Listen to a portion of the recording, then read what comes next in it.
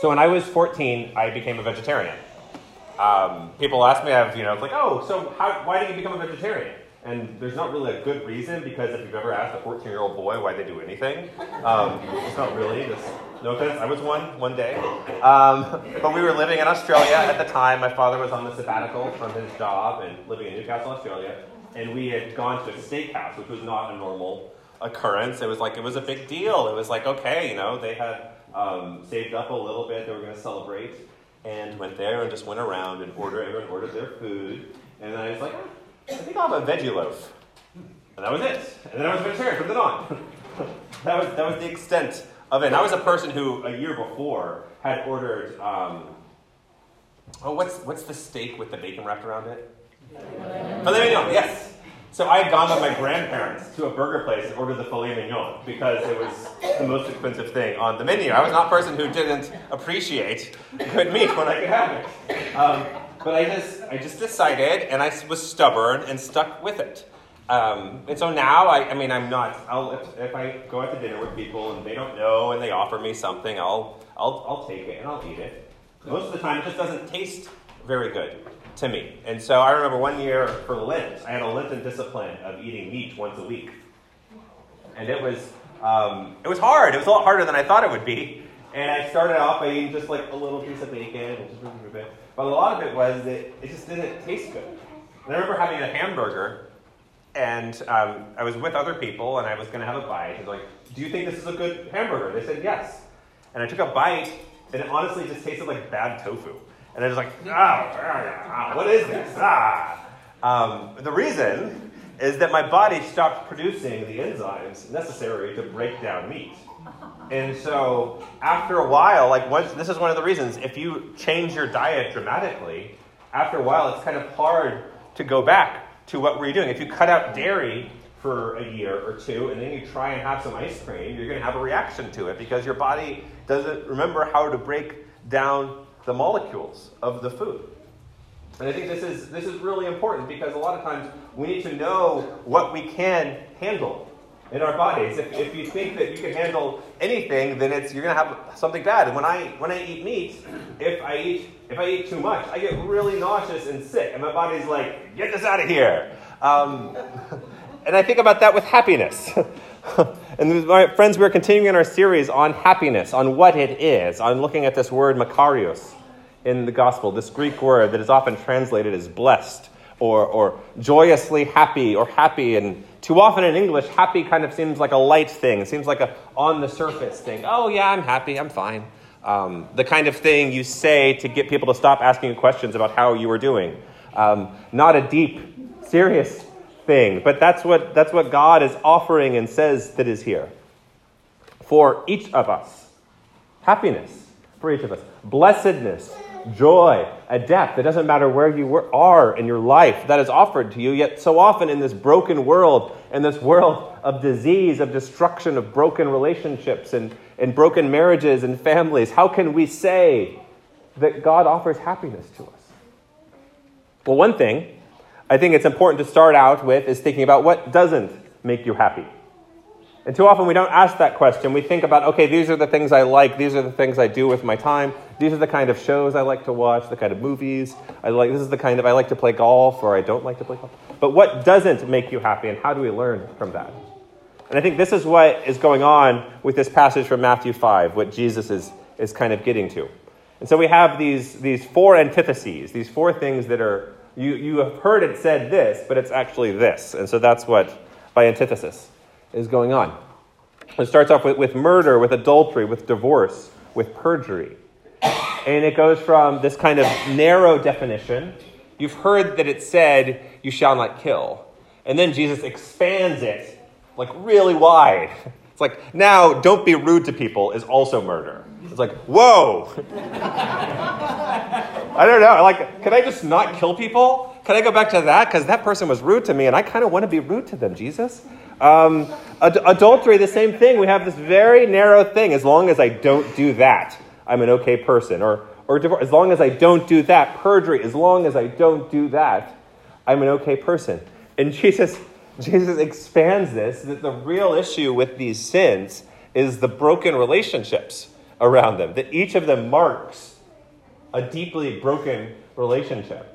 And if we are breaking the relationships in our lives without doing these explicit things, it's still not good. It's still bad. It's still going to lead to destruction of community, to self-destruction, to all of these negative things. We need to learn what are the things that don't make us happy. That you don't take, there's not real joy in tearing people down and tearing people apart and these kinds of things. That does not come from God. And we need to learn in those ways. But we also need to know that we start from where we are. And this is so super important about faith and about really anything. You can't give pizza to a newborn baby. A lot of kids like pizza, but they're not going to, they'll probably put it in their mouth. Babies put stuff in their mouths, but it's not going to be good for them in that kind of way. You need to know what to give a person when it's ready for them. A newborn needs milk. This is good, or formula or breast milk. Like they need it to live. Many times, it can seem for people who are not newborns that, I'm this age, or I've lived this much in life. I should need this to live. But that kind of, or it's like, that person next to me is doing this, I should do that. The kind of comparison that as well gets to this breaking relationships. In John 3, early in the Gospel of John, it says Jesus is at night. I often imagine Jesus at this campfire outside of Jerusalem, and he's just sitting there chilling with his buddies. And then this Pharisee named Nicodemus comes in.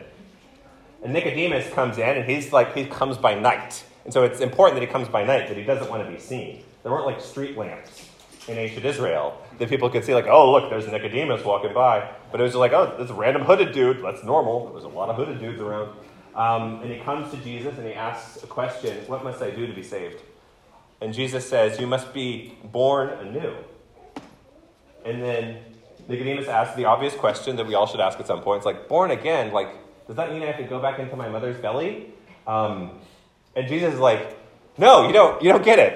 That's not a good question, but we're missing the point. You must be born of the Spirit. Now, born again is often used as this description of an experience, the whole evangelical movement, the Jesus movement of the 70s emerging out of Godspell, all of these is the experience of being born again. But one of the things about being born again means that you are an infant and you are in need. You are needy. To be born again means you don't know all the things that are going on. And that you admit that. To be born of the Spirit is to admit that I don't have all the answers, that I cannot save myself, that I have needs that cannot be satisfied by myself. And to admit that maybe I need some spiritual milk right now, and I'm not ready for the solid food. Maybe I need to start in a different place in order to be happy. Last week I talked about one of the biggest issues with happiness in general in the scriptures and in life is the difference between our expectations and the realization. If we expect amazing things to happen, we're going to be disappointed. And not that we need to expect horrible things to happen, but there needs to be some kind of connection and relationship of our expectations and what can happen. If I expect to go home and have a wonderful, a steak dinner and not get nauseous, I am going to be disappointed in myself. I need to know myself and think, okay, Wilson, that would not be a good decision to have a giant steak because your body will spit it out in different ways. But we need habits in order to grow to where we are. And the habits start with where we are, with looking at ourselves and saying, oh Lord, where am I in my faith? And if you're at a place in your faith where you don't even have faith, where you're I don't even know if I believe anymore. I don't even know if I've ever believed. It's so important to admit those questions. To not look at someone, this person, they say it, or my spouse, talks about her faith. She must believe. I want to be, do that. And not to compare ourselves in ways that break us apart. Because again, looking to Matthew 5, we see all of those sins are broken relationships. And in many ways, we can get into a rut in thinking, oh, that person's had that powerful experience of God. Why not me? What's wrong with me? Or thinking that person is really good at prayer. I don't know if I can do that. Why not me? Instead of being grateful for what we have received and thank God that I'm in a place where all I need right now is some milk. that I'm broken, I am tired, I am hurting, I don't know what to do in this world. I don't need a feast. I don't need the giant table full of wonderful marrow and vegetables described in Isaiah 25. I just need a glass of milk. I just need a glass of water, God. I am tired and thirsty, and then I need to be nursed back to health before I can take a step forward. And then to remember to look around that we are not alone in this world, and there's probably people close to us in our lives who are in that place. Who are in that place of, I can't handle a feast. I can't handle the whole shebang. I just need a glass of milk. Spiritual milk, lactose-free spiritual milk. to get me, to feed me, to help me take a step. Now, God can work in amazing ways. God can work in this miraculous way that one day you can go from here to there and take you from a person who didn't believe to a person who gives up everything to follow Jesus. But most of the time, God works in steps and in journeys. Just like a baby being born again. You know, one of the great things about parenting is a toddler does not emerge out of birth. And so you don't have to chase someone right away. So babies kind of grow as you grow as a parent. It's like, oh my gosh, how can I handle this? And then you get just to the point where you can handle it. And then there's a new stage. Like, oh my gosh, how can I handle this? But we need to understand that's often with faith, is that we get to a point that, okay, I can handle the milk. I can handle the milk. But maybe working with God, doing these steps, what John Wesley calls the means of grace, the works of mercy, the works of piety, by praying, by worshiping together, by reading the scriptures, by serving our neighbors. I've shared this story before, but a few years ago I was a youth director at a previous appointment, and I would go to Midwinter, and I really enjoyed the Midwinters and just the experience, because it's like there was teens, and they were just being so transparent because they were just away from home, and like away from home, teenagers are just so much more lucid. Like their parents are 3 hours away, so they're just like telling everything. It's great. And I had this conversation with a guy who was a senior in high school, and he was sharing with me that he'd been to Midwinter since he was in seventh grade. And he just had so many wonderful, powerful experiences. He'd come to faith at this camp. He'd done all these things, but this year something was different. It just didn't feel the same. He wasn't getting as much out of it. And I remember talking to him, but telling, maybe that's God telling you that you need to start putting something back in. Maybe you need to start stepping up and serving and offering to another. And that's what the solid food of faith is. That's the solid food that Paul is talking about. It's not that suddenly you read, instead of reading one verse a day, you read 10 verses a day. It's suddenly you start looking around and feeding the people around you. And serving our neighbor, that is the solid food that God offers to us. And taking a step forward, that is. And maybe you're in a space where you need the milk, and maybe you're in a space where you need some solid food, where you need to step up and offer yourself in service to others, in service in the church, in service in your neighborhood, in service in your community. By being a part of the body of Christ, any place you step up, you are representing Jesus in that place. I would love for everyone to step up and volunteer to do all the things of the church and make my life easier, but that's not what it's about. It's about how can we serve our neighbor where we are and point to Jesus in that. And again, it begins by looking inward.